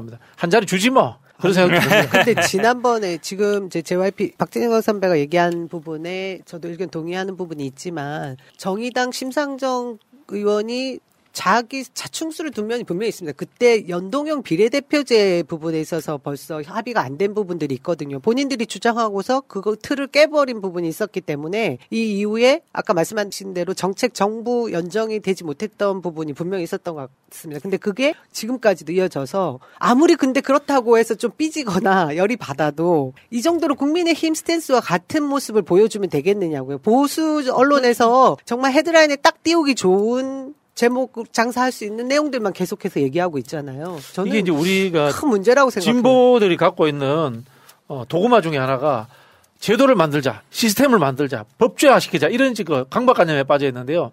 사실은 정치가 우위예요. 정치적으로 안아주는 것이 제일 편안합니다. 그런 측면에서 아까 말씀드린 것처럼 대통령이 가지고 있는 정치적 역량으로서 가장 쉽게 풀 수 있는 게 자리 문제예요. 자리 주는 게 제일 좋아요. 인사 담당자 갔었어야 되는데 참 아쉽네요. 아니 근데 사실은 뭐 심상정 대표나 뭐 하여튼 정의당의 문제와 관련해 가지고 사실은 정의당이 요구했던 많은 사안들에 대해서 이제 민주당과 이제 결국에는 그런 부분에 대한 의사일치가 이루어지지 않아 가지고 갈등이 좀 커지기 시작했는데 가장 그래도 그나마 정의당의 주장에 대해서 나름 동조해준 민주당 정치인은 이재명 후보입니다. 이재명 후보가 나름 일관되게 역시 원칙을 고수했고요. 근데 민주당이 사실 약간의 편법을 쓴 것도 있어요. 근데 그 부분에서 항상 그 원칙적인 부분으로 접근해야 된다라고 강조하고 때론 그것 때문에 주류로부터 공격을 받았던 정치인이 이재명 후보거든요. 그리고 곰곰이 생각해 보셔야 돼요. 진보적 가치를 그나마 조금이라도 진일보에서 실천할 수 있는 후보가 누구냐. 그런 부분 생각해 보시고 그다음에 집권 가능성도 고려해야 될 거고요. 그리고 제가 사실은 이 정치 현장에서 제가 전체에 관심을 갖기 시작한 이후에 봐왔던 모습 중에 정의당이 가장 의미 있는 입법을 한 게 제가 볼 때는 이른바 주민 소환제, 주민 발안제 그런 이른바 주민 3법 그거를 이제 주도한 거거든요. 그때 주도할 때 이른바 외교절차법인가요? 그거 이제 참여정부에서 그 부분이 통과가 이제 좀 굉장히 필요했던 상황인데 그것들을 잘 어떻게 보면 중간에서 역할을 해가지고 그 이른바 뭐 캐스팅 보트 같은 어떤 그런 위력을 발휘하면서 그걸 관철시켰어요. 관철시키면서 어떻게 보면 지자체의 그 단체장들이 약간 뭐 잠재적인 두려움에 떨게 하는 그래서 견제 세력이었죠. 그렇죠. 확실한. 뭐 그게 실제적으로 그렇게 해가지고 소환이 되느냐 안 되느냐는 중요하지 않아요. 소환이라는 그 강력한 무기를 주민들이 보유하고 있다는 것 자체로 견제 효과가 있거든요. 그래서 그런 부분을 정책적으로 실현한 그런 어떤 그 선한 경험, 그다음에 좀 제대로 된 그 몇 석 안 되는 진보 정당의 힘으로도 그렇게 잘 줄타기를 해서 하면 진보적 가치를 실현하는 데 도움이 될 수도 있구나 하는 그런 것들을 다시 한번 떠올려줬으면 합니다. 그래도 정의당 문제는 이런 것 같아요. 정의당하고 민주당과의 관계의 문제는 미워도 다시 한번 버릴 수 없는 저는 그 운명이 있다고 생각을 합니다. 경계선에 있는 사람들은 많아요. 예를 들면 정의당에 있는 유시민 장관과 같이 했던 개혁당 그룹들 원래 우리 식구들이에요. 식구들이에요. 우리 신장식 뭐 그런 분들 한창민 대변인 다 좋은 분들 많이 있잖아요. 네. 그래서 저도 그 이야기 꼭 하고 싶었어요. 애증의 관계다. 네. 우리가 진보 개혁 진영의 깃발을 꽂고 있는 그 가치 이념 똑같은데 이상하게 지금 뭐 심상정 그 대표의 발언이나 이런 것이 저희가 지금 뭔가 합의되지 않지만 그 내부의 지지자들 중에는 대다수 많은 지지자들이 민주당과 같이 하는 세력들이 있으니 좀 더 시간을 두고 아까 말씀하신 대로 뭐 연정이 됐든 정책적 정부를 같이 그 두 가지를 같이 엮어 나가든 합일점을 찾아야 되는 것이고 그 부분에 있어서 이재명 후보는 문을 열어놨다. 우리가 그렇게 결론을 그리고 아까 정책 중에 하나 이재명 후보가 또 어제 페이스북에 좋은 글 하나 쓰셨잖아요. 네. 양육비에 관련된 거 이것도 짚고 넘어갔으면 좋겠습니다. 뭐 저도 이게 법률 현장에서 많이 보는 일이에요. 그러니까 실제로 양육비 청구를 하면 그 부분, 그러니까 양육비 청구 제도 자체를 제대로 몰라서 이용을 못 하시는 좀 어떻게 보면 젊은 아주 중에 그 미혼모들이 있어요. 네, 그래서 그런 것도 좀 적극적으로 알려야 되고 그렇게 해서 정작 청구를 해서 해도 지급을 제때 안 하는 경우가 상당수입니다. 그래서 그런 부분에 대해서 아주 강력한 페널티. 예전에 엄밀히 얘기하면 감치제도도 있어요. 근데 감치가 사실상 거의 적용이 안 됩니다. 그러니까 옛날에 감옥에 넣는 거고요. 근데 그런 제도가 있음에도 불구하고 실제로 활용이 안 돼요. 그러니까 그런 부분들을 좀 적극적으로 할 수 있도록 그래서 현 정부 들어서도 이제 몇 가지 제도 개선이 이루어졌죠. 대표적인 게 뭐 예를 들면 출국을 금지시킨다든가 그러니까 뭐 그런 부분들이 있습니다. 그다음에 운전면허 정지 처분을 한다든가 그런 부분들이 있어요. 아주 강력한 조치죠. 그래서 실효성이 많이 올라가긴 했어요. 근데 말씀드리지만 애를 낳았어요. 그러면은 누가 키우든 간에 그 아이에 대한 양육은 공동 책임입니다. 그럴 책임을 지지 않을 거면 애초에 애를 낳으면 안 되는 거잖아요. 그러니까 그런 부분에서 아주 강력한 수단들을 부여해 주는 것도 좋은데 그럼에도 불구하고 만약에 제때 양육비가 지급되지 않았을 때 그때 그 아이에 대한 책임이 과연 그 미혼모나 미혼부나 하여튼 그렇게 한쪽 부모 당사자에게만 있는 것이냐 사회적 책임은 없는 것이냐 제가 좀 극단적으로 얘기하면 국가는 국민이 없이는 살 수 없죠. 국가의 가장 중요한 요소는 국민입니다. 근데 국민을 만들어내는 작업이에요. 그것도 아주 건전한 국민을 육성하는 작업입니다. 더더군다나 그 국민들이 커서 나중에 납세도 해요. 국가 재정의 기초가 됩니다. 소유자 부담 원칙으로 따지면 누가 다 부담해야 됩니까? 국가가 부담해야 되는 거예요. 국가가 자신의 어떤 세원을 새로 발굴해내는 거예요. 그리고 국가의 어떤 구성의 기초를 발굴해내고 키워내는 거예요. 그건 국가 책임이어야 됩니다. 물론 부모의 책임에서 법적으로 부여되는 부분이 있으면 그걸 사후적으로 국가가 가진 아주 강력한 권한과 힘으로 구성하면 되잖아요. 개인이 하기 힘들어요. 그렇지만 국가는 국세청이 움직일 수 있죠. 그래 각종 세원들을 다 찾아낼 수 있단 말이에요. 그런 강력한 힘으로 찾아내도록 그래서 국가가 스스로 이렇게 징수하도록 하고 국가는 그 부분에 대해서 그러니까 위지급 양육비에 대해서 이렇게 책임지는 이런 제도는 정말 좋은 것 같고 그러니까 이런 부분에서 보면 실효성이 있고 실질적으로 재정에 부담을 주지 않는 이런 굉장히 아이디어가 많으신 분이구나 이재명 후보가 아주 저는 굉장히 좋게 봤습니다. 그 심판자로서의 국가의 역할이 이제 제대로 되는 거냐 그죠? 그렇죠. 그 영화 옛날에 그 메릴 스트립하고 더스틴 호프만 나오는 크레이머 대 크레이머라는 영화가 있습니다. 그 이제 양육비 관련되는 양육비 소송 관련되는 영화인데 갑자기 그 영화 생각하는데 그게 보면은 메릴 스트립 젊을 때 얼굴이 나옵니다. 한번 보십시오. 다시 돌려봐야 되겠네. 한번 보십시오. 근데 진짜 양육비 안 주는 놈들 정말 나쁜 놈들 같아. 그렇게 나쁜 놈들이 우리나라는요 실제로 양육비 지급률이 예전에는 20% 정도밖에 안 됐어요. 80% 그것밖에 안 돼요? 확정된 사람도 그러니까 판결 받아서 확정된 사람도 실제로 지급하는 사람이 20% 정도밖에 안 돼요. 그 말은 뭐냐면 돈이 없어서 주는 게 아니라 못 주는 게 안 주는 게 아니라 있어도 안 주는 거예요. 괘씸하고 아니면 기분 나쁘고 뭐 이래서 우리나라는 이혼하게 되면 거의 왼수처럼 되잖아요. 미국처럼 뭐 같이 만나는 게 아니니까. 이런데 사실은 이제 양육비 이행 관리원이라는 데를 만들었지만 거기도 마찬가지예요. 그러다 보니까 지난번에 뭐 배드 파더스 만들어서 얼굴 공개하고 막 이러니까 이제 줬잖아요. 근데 이제 그분도 또 명예훼손 문제도 되고 소송도 걸리고 막 이랬거든요. 유죄 판결도 받고 이랬는데 이제 그거를 말씀처럼 국가에서 먼저 안 주면 주고 국가에서 돈을 만약에 줬는데 안 주면 월급이 있으면 월급에서 차압을 한다든지 재산이 있으면 재산에서 조회를 할 수 있으니까 찾을 수 있잖아요. 세원을. 아니면은 외국 같은 경우에는 그 급여에서 그냥 먼저 떼버리기도 해요. 그렇게 하겠다는 거거든요. 강력한 권한으로 국세 징수하듯이. 그 외국 영화에 보면 그 월급에서 바로 떼더라고요. 그렇죠. 이게 국세청이 차명재산도 잘 찾아요. 아동 그렇죠. 학대 문제도 그렇고 이 양육비 관계도 그렇고 전통적으로 우리 사회가 어떤 가정의 문제는 국가가 개입하지 못하는 그런 터부시되는 듯한 그게 있었어요. 근데 제도적으로 강력하게 뭔가 제도를 마련해서 처벌 기준도 강화시켜서 개입을 하겠다라는 건데 이게 굉장히 실효성이 있는 거잖아요. 저는 그게 좋았어요. 대지급. 그러니까 먼저 국가가 이 아이 버려져 있고 돈은 없는데 힘들어하는 상황을 어떻게 방치를 하고 있느냐. 뭐 나중에 뭐 잡아다가 뭘 한들 당장 이 아이를 키워야 될 거 아니에요. 그러니 국가가 먼저 양육비를 주고 나중에라도 추징하겠다. 저는 이 부분에 있어서 정말 왜 정말 현실이 어떤지를 아는 사람만이 이런 대답을 내놓을 수 있는 거잖아요. 이게 실제로 아마 이제 생각이 이재명도 변호사 하면서 많이 봤을 거예요. 그렇죠. 실제로 월 100만 원씩 예를 들어서 매달 뭐 재판 판결 받았어요. 그러니까 2, 3년 쌓이면 2, 3천 되잖아요. 그럼 그걸 가지고 다시 또 강제 집행을 하고 압류를 하고 그 그러다 기간 보면 동안 시간과 돈 들이는데요. 실제로 집행이 되는지도 별로 안 와요. 재산을 찾아야 되니까. 어렵거든요. 다 숨겨놓고 월급도 다 다른 사람 명의로 해놓고 재산도 다 다른 사람 이름으로 해놔버리면 못 받는 거예요. 그러니까 돈은 돈대로 들고 시간은 시간대로 되는데 실제로 그래서 포기하는 사람이 굉장히 많습니다. 그러니까 이렇게 만약에 국가에서 그런 재산을 찾고 이렇게 한다 그러면 굉장히 집행이 높아지고 그 돈 제가 보기에 뭐 댓글 보니까 그거 떼먹으면 어떡하냐 그러는데 떼먹기 힘들어요. 예, 국가에서 충시하는 건 떼먹기 어렵습니다. 세금도 마찬가지로 그렇죠. 웬만하면 그렇죠. 추징하고 다 찾아내는데. 급여라든지 아니면 통장이라든지 재산을 싹 조회해가지고 받으면 받을 수 있어요. 제가 보기엔 그래서 이행률이 굉장히 높아질 거다라고 보고 있습니다. 제가 앞에서 이야기했잖아요. 국가의 본질이 국민들로부터 돈 거두는 거예요.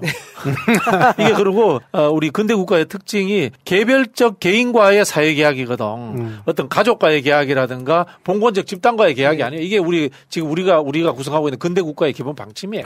여기 뭐 댓글 보니까 뭐 저 아빠가 키우는 데도 많다 그러는데 어머니가 당연히 양육비를 지급해야 됩니다. 그게 뭐 남녀의 서로 간에 뭐 다른 문제가 아니에요. 그러니까 일방 양육자가 있으면 상대방 양육자도 어느 정도 아이의 양육에 기여를 해줘야 된다는 거예요. 그래야지 아이들이 정말 그런 정서적으로도 올바르게 성장을 해요. 그러니까 그런 부분 생각을 하면 이런 부분들은 너무 좋은 정책인 것 같아요. 저희가 너무 좋은 정책을 얘기하다 보니까 좀 시간을 많이 끌었네요. 그럼 이 얘기는 배드 파더스 말고 배드 마더스까지 포함한 양육비에 관한 이야기 정리하도록 하겠습니다. 휴겔리다올리가 2년여간의 연구개발 끝에 클로렐라 CGF 앰플을 드디어 런칭했답니다.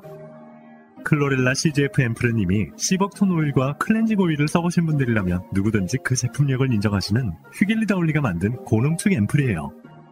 클로렐라의 신비한 비밀은 다름 아닌 하루 24시간 동안 자기 몸체의 10배 이상 성장한다는 점. 이 놀라운 성장력의 핵심 열쇠가 바로 CGF. 우리말로 번역하면 클로렐라 성장 촉진 인자랍니다. 망설이지 마세요. 클로렐라를 중심으로 휘겔리다올리 자체 특허 출원 성분을 함유한 클로렐라 CGF 앰플러. 여러분의 피부결, 피부광, 피부톤이 단번에 개선되는 놀라운 효과를 지금 바로 느껴보세요. 미백, 주름 개선 효과는 기본. 심지어 여드름균 99.9%의 향균력과 피부 진정 효과까지 갖춘 진정한 명품 앰플. 클로렐라 CGF 앰플이니까요.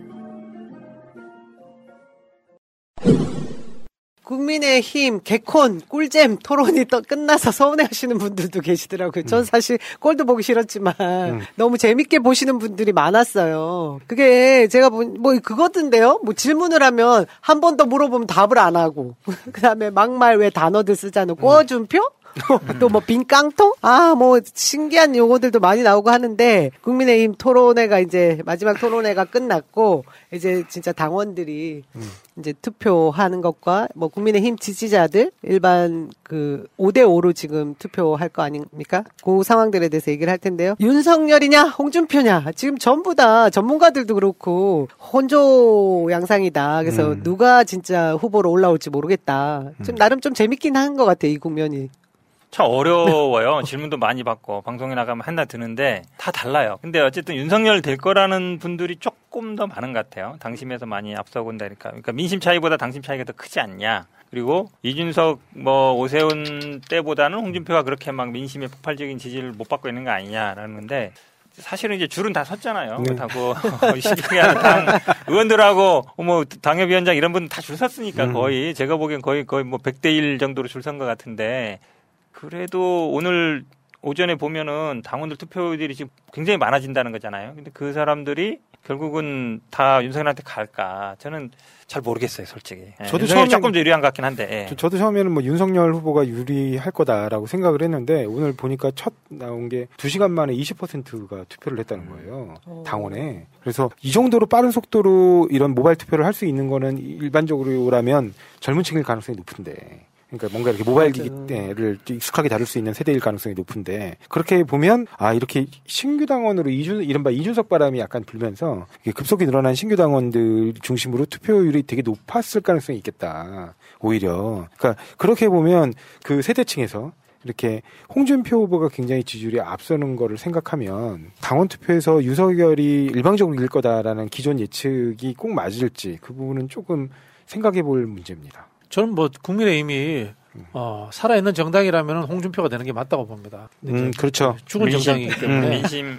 윤석열로 가고 있다 이렇게 보여지는데요. 앞뒤 논리가 맞지 않잖아요. 박근혜 이명박을 감옥에 집어넣은 사람을 자당 후보로 뽑는다라는 것은 뭡니까? 사실은 일부 극렬분자들이 반문재인이라는 것 때문에 이성을 상실한 상황이 아닌가. 저는 뭐 이렇게 보여지거든요. 그리고 윤석열 후보가 보여준 실력, 그다음에 윤석열 후보가 가지고 있는 의혹의 문제가 대통령이 되어서는 안 될 사람이라고 오피니언 리더들 대다수가 아마 동의를 하고 있을 겁니다. 그런 상황에서도 지금 이런 상황이 되고 있는 거예요. 지금 JYP 얘기대로 그 윤석열의 민낯을 너무 많이 보게 돼서 윤석열이 직접 기자회견을 열어서 이런 얘기를 했네요. 대통령직에 누가 전문가란 따로 없다. 계속 고쳐나가겠다. 본인 스스로도 역량 부족인 걸 잘 알아요. 근데 너는 아닌 것 같아요.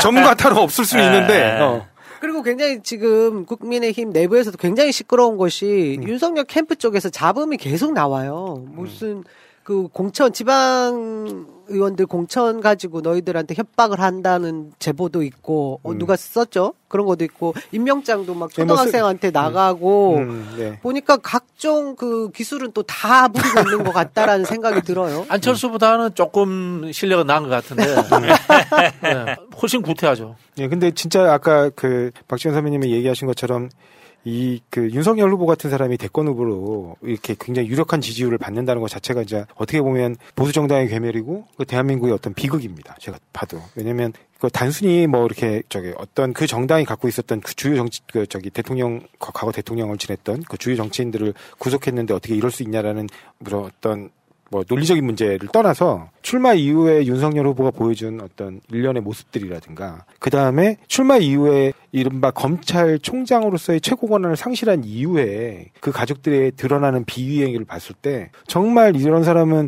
그냥 아니 정치를 하면 안 되는 사람이에요. 정치를 뭐 대통령은커녕 어떠한 데서도 선출직을 감히 명함을 내밀 수 없는 정도로 자격이 없는 후보로 보입니다. 근데 그럼에도 불구하고 보수 후보로서 보수 정당 내에서 나름 굉장히 높은 지지율을 보이고 있다는 거는 우리 어떻게 보면 정치사에서는 좀 비극이고 그 다음에 어떤 보수 유권자들도 정신을 좀 차리셔야 돼요. 박근혜 마케팅을 어떻게 보세요? 이 효과가 있나요? 지금 윤석열 캠프에 박사모 지지선언했다고 했는데 또 정작 원래 원조 박사모 회장은 박사모 정 회장 이쪽은 홍준표를 이미 지지한다고 했고 지금의 윤석열을 지지한다고 하는 것은 박근혜를 진정으로 사랑하는 진정이 들어갑니다. 진정. 그러니까 말이 안 되잖아요. 특검으로 해서 구속시켜놓고 어찌 보면 그 주범인데 그 사람을 또 지지한다. 그러니까 참 제가 봐도 말이 안 되는 것 같고 지금 아마 이제 국민의힘 이게 그 경선 과정을 보면 말로는 지금 모바일 선거하고 뭐 디지털 정당화 하는데 하는 거 뭐 완전히 아날로그 정당처럼 하고 있어요. 지금 말씀처럼 일명장 뿌리고 그다음에 뭐 지역위원장한테 줄 세우기 하고 또 당직자가 뭐 지지권 문자도 보내고 막 이러는 거 보면 참 이게 하루아침에 안 바뀌는구나. 그 습성이라는 게 기본적으로. 그러니까 윤석열 후보는 이제 정치한 지 얼마 안 됐잖아요. 근데 이제 그 지지하는 사람들은 과거처럼 똑같이 하고 있는 거예요. 근데 또 이제 당원들은 어찌 보면 이제 모바일 투표 시대에 과거와 똑같은 방식 하고 있어서 야 이게 정치가 너무 뒤로 간다. 앞으로 가야 되는데 너무 퇴행적으로 가는 것 같아서 이 경선 과정이 참 보기 안 좋다. 아니 뭐 본인 표현으로 자기가 신상이라 그랬는데 예, 신상이 하는 그 정치 행태는 옛날 진짜 그 구태 정치의 어떤 그 끝판을 보여주고 있는 모습입니다. 그런데 무슨 신상이라는 건지 모르겠어요. 가장 내가 충격받은 게 뭐냐면 폭행, 폭력. 그러니까 그 윤석열 후보 측 지지자에서 계속 나와요. 유승민 후보 누구 이렇게 항상 폭행 논란이 나오면 당연히 후보로서는 어떤 얘기를 내야 되냐면 지지자 여러분 자제하십시오. 폭력은 안 됩니다라고 메시지를 분명히 내야 되거든요. 그래야만이 어쨌든 본인 지지자들을 호소되는데 그런 메시지 잘 안 나와요. 사실상 검찰총장이면은 법을 집행하던 사람이 있잖아요. 정치 경선 과정에 상대 진영 후보를 폭행하는 게 말이 안 되잖아요. 근데 그걸 확실하게 끊어주지 않더라고. 그러니까 그럴 생각이 별로 없는 거예요. 어찌 보면 방치하는 거거든요. 옛날에 윤석열 후보가 검찰총장일 때도 뭐 여야를 가리지 않았죠. 왜? 그때는 네 편 내 편이 없었거든요. 근데 자기 편 남의 편, 그러니까 네 편 내 편은 원래부터 확실히 가렸던 사람입니다. 예전 그 검찰 문화가 그런 게 너무 네, 그렇죠. 그래서 검사로서 내 편에 있는 특히 이른바 특수 라인이라고 일컬어지는 그런 내 편에 있는 사람들의 그 식구 챙기기는 대단했죠. 그거는 그 이전에 보면 자 본인이 그 평검사일 때 내지는 차장 검사일 때 그때 모습들 봐도 알아요. 예를 들면 그 누구죠? 그 윤대진 형. 그 윤호진 사건들을 처리하는 그런 모습들을 보면 정말 내 식구로 챙기기는 굉장히 세구나. 근데 이게 정치편으로 들어오면 정치편의 이른바 줄 세우기로 나타나는 거죠. 그러니까 전형적인 구태 리더십을 갖고 있는 사람이에요. 지금 박근혜 전 대통령, 박근혜 씨를 놓고 국민의힘을 보면 누구도 자유로울 수 있는 후보가 없어요. 그죠? 홍준표 출당시켰고 윤석열은 감옥에 보냈고 유승민은 배신자고. 그리고 유승민 원희룡 탈당했죠. 정신 이상하시고. 아니 근데 둘 다 탈당했으니까. 진짜 정상이 한 명도 없어요. 어떻게 그 자당의 전직 대통령과 관계들이 이런 상황인 게 지금 국민의힘의 대통령 후보 미래 지금 주자라는 모습이 전 진짜 이게 우리가 다들 또 뭐 자기가 또 상식적이지 않은 상황이 이해가 안 되잖아요. 아니 저는 그걸 차라리 이렇게 단절을 얘기하고 우리가 거기서 새롭게 태어나야 된다고 하면 그렇게 대립되는 모습이 자연스럽죠. 근데 아까 지금 말씀하신 것처럼 다 사죄하고 있어요 지금. 다 자기가 사면하겠다 대통령이 되면. 굉장히 기회주의적인 발언만 계속하고 있는데 그곳이 그 아무리 국민의힘 당원들이고 TK의 본류에 있는 보수 지지층이지만 그걸 보는 국민들도 다 상식적인 생각을 하지 않겠습니까? 그 보수가 완전 망가진 거죠. 한국의 보수가 완전 망가졌고 더 큰 문제는 이 일부의 이 극렬분자들이 길거리로 나와서 이제 대중운동화 된 거예요. 그런 사람들이 특히 이제 유튜브까지 장악을 해가지고 상업적인 극우 이게 나타나고 하니까 한국의 이 극우 세력이 나름대로 또아리를 틀어버린 거예요. 그리고 그게 이제 국민의힘의 일부에서 이제 작동을 하고 있고 그런 상황인 것 같아요, 제가. 그러니까 윤석열 후보 지금 지지하는 호남 뭐 올드한 정치인들이 있는데 사실은 윤석열 후보 생각을 해보세요. 이 전두환 발언이나 이걸 했으면 분명히 경선 전에 찾아가야 되는데 계속 갈 듯 말 듯 하자다가 보면은 경선 끝나고 간다는 얘기잖아요. 그 사실은 거의 안 간다는 얘기랑 마찬가지거든요.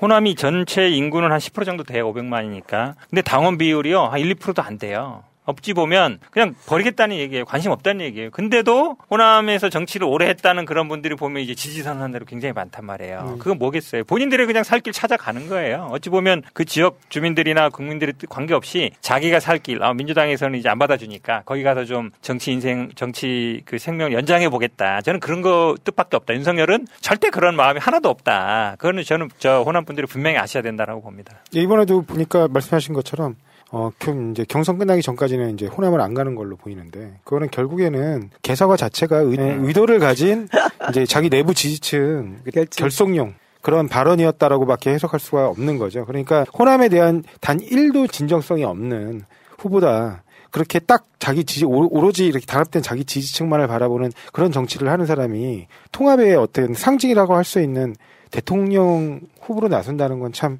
안타깝습니다, 진짜.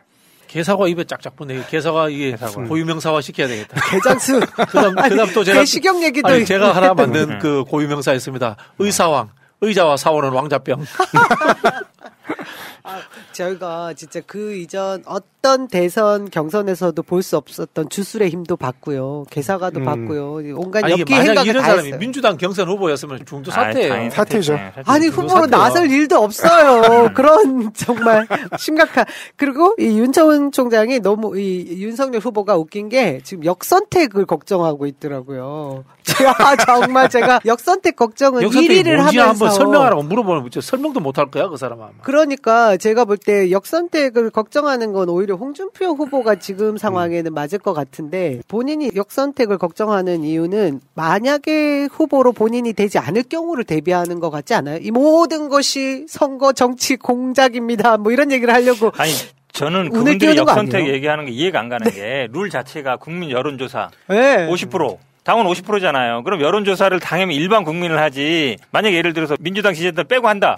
그럼 당원들만 갖고 하든가. 왜 여론조사를 하냔 말이에요. 여론조사를 할 때는 당연히 민주당 지지자, 국민의힘 지지자, 무당층 다 들어있는 거잖아요. 그럼 저는 그래서 이거를 자꾸 민주당 후보, 민주당 지지자들이 지지한다. 민주당 지지자들은 여론조사에 참가할 자격이 없어요?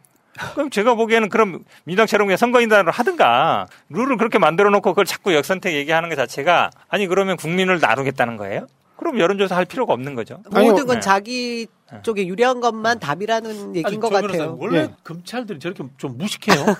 아까 제가 말씀드렸듯이, 그러니까 이게 반복적 업무를 그렇게 계속 하다 보면 사회의 일반 현상에 대해서 별로 관심이 없게 되고요. 그 다음에 그것조차도, 그 업무조차도 그 이른바 도장을 들기 시작하면, 이게 이제 15년차 지나가지고 부장검사가 되는 거죠. 그래갖고 결제 도장을 들기 시작하면 안 해요, 일을. 그러니까 도장만 찍고 진짜 메모라 그래가지고 요만한 포스트잇 한 장짜리 있잖아요, 작은 거. 거기에 자기 의견 정도 잠깐 적어서 내려보내는 거거든요. 그러니까 기록도 제대로 안 보게 됩니다. 그러다 보면 사람이 그렇잖아요. 이게 계속 글을 읽지 않게 되고, 그 다음에 자기가 글을 쓰지 않게 되면 낯술만 하고. 네, 낯술만 하고. 접대받고. 그리고 또 저기 5시 즈음에 퇴근하는 걸 미덕으로 여겨요. 네. 그렇기 때문에 일찍 퇴근해야지 밑에 직원들이 편하다. 네, 그렇죠. 그러기 때문에 그걸 미덕으로 여기기 때문에 그걸 또 이제 한 10년 이렇게 하다 보면, 그건 옛날에 우리 정당에서도 그랬어요. 머리가 퇴행하게 됩니다. 국장대미 안 하죠. 옛날에. 제가 웃고 있지만 진짜 화가 납니다. 아니 제가 늘 빠뜨리지 말아야 될 거, 저런 사람 검찰총장 출전한 사람 진짜 끝까지 우리 확인해야 됩니다. 옆에 있으면 빠따라도 안 돼. 결과는 어떻게 될 것 같으세요? 저는 솔직히 방송 나가서 하는 얘기와 제 속마음이 굉장히 달라요. 이게 방송 솔직히 얘기를 못해. 여기 해봐야지. 우리 프로그램을 저쪽에서도 다 본다면서요. 전략적으로 보시는 분들 보지, 뭐 기자분들 보시지만 이러니까 만원빵 지금 만원빵?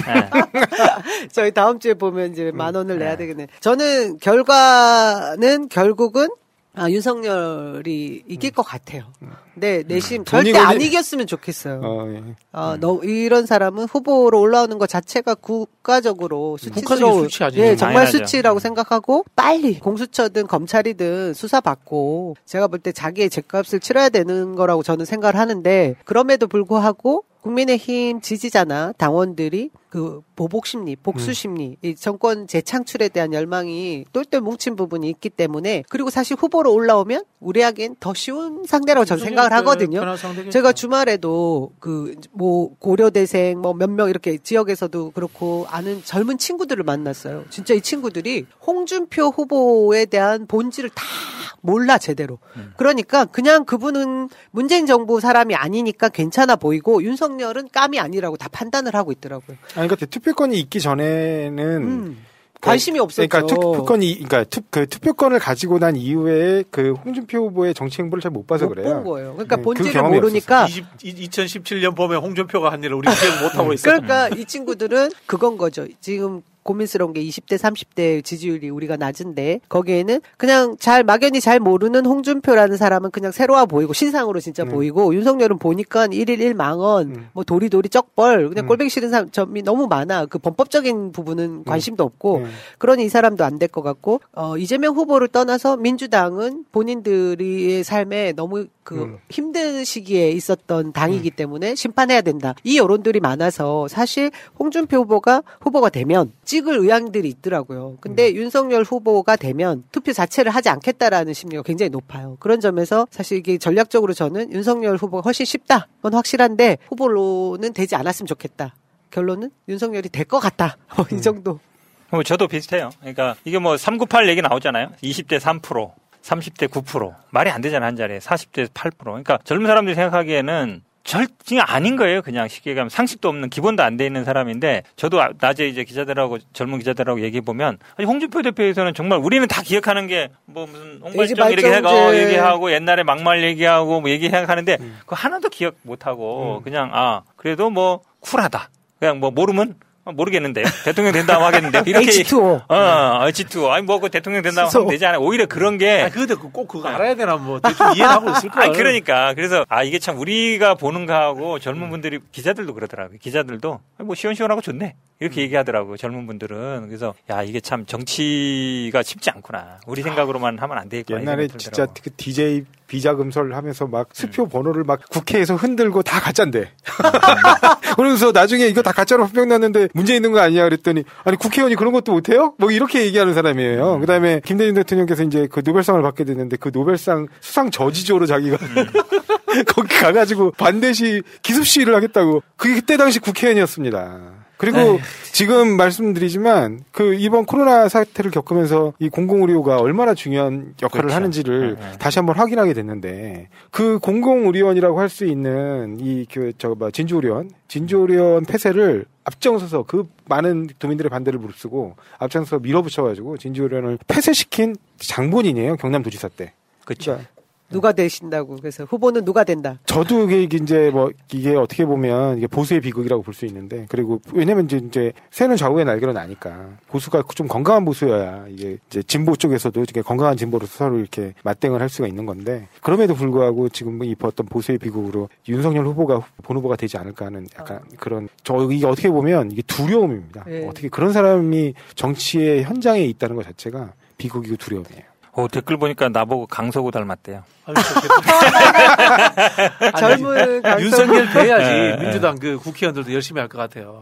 만약에 정권 넘어가 봐요. 국회의원이라고 그냥 봐주겠어요? 이분은 대통령 겸찰총장이야. 국회의원들도 그냥 안 둘 거야 아마. 열심히 하세요 열심히 국회의원들.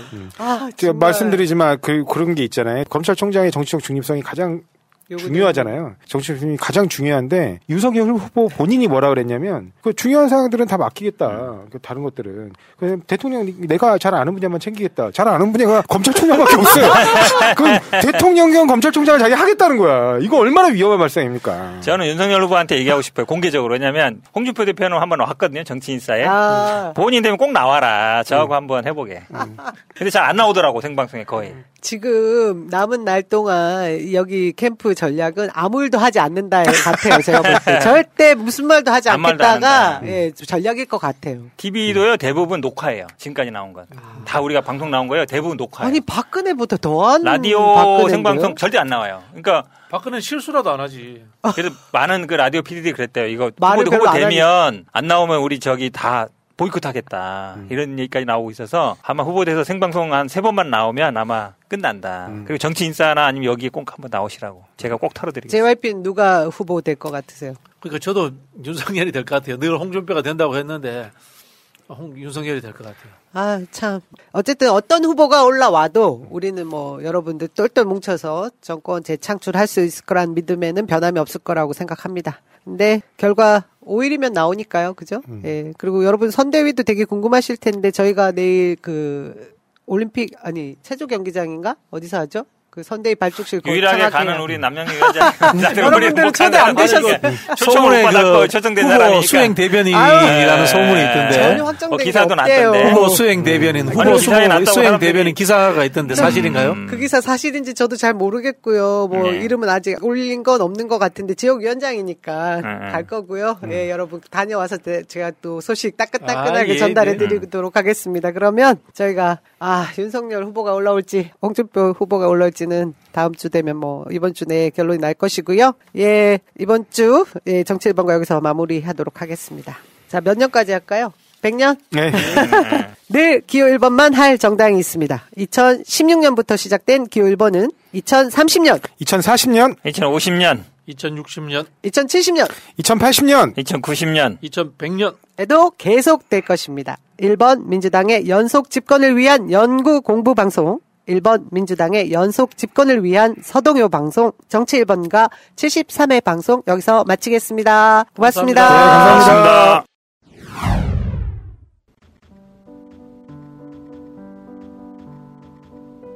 이재명의 웹 자서전 1편 이토록 오지에서 한 마리 담비처럼. 내 고향은 경북 안동시 예안면 도촌리 지통마을이다. 첩첩산중 산꼭대기 기막힌 오지.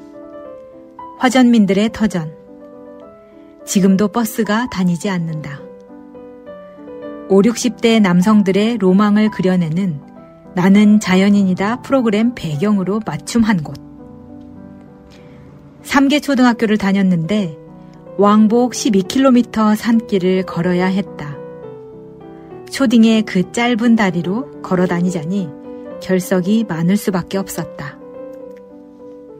형, 오늘 날씨 참 좋으네. 내가 말하면 앞서가던 형이 슬쩍 뒤돌아보았다. 그리곤 하늘 한번 쳐다봤다. 그래, 날씨가 지나치게 좋은 감이 있다. 그자? 나는 형의 입만 바라보았다. 허가가 떨어지길 기다리며. 뭘 가냐? 그냥 놀자. 못 가는 날도 많았지만 그렇게 자체 결석 처리하는 날들이 꽤 있었다. 폭우로 다리 잠기면 못 가고 눈보라 치면 못 가고 겨울이면 먼저 간 장난꾸러기들이 징검다리에 물을 뿌려놓기도 했다. 얼음 언 징검다리는 고무신 신고는 건널 수 없었으니 그 역시 중간 하교를 하는 이유가 되었다. 무수한 핑계들이 그 멀고 험한 등굣길을 피하는 이유가 되곤 했다. 등하굣길은 멀기도 했지만 바쁘기도 했다. 오가는 길에 징검이 잡아먹고 더덕해 먹고 개복숭아도 삶아 먹어야 했으니까. 가재는 수준이 좀 떨어진다. 진정 귀하고 고급진 음식은 징검이다. 개복숭아에는 또 나름 구슬픈 사연이 있다.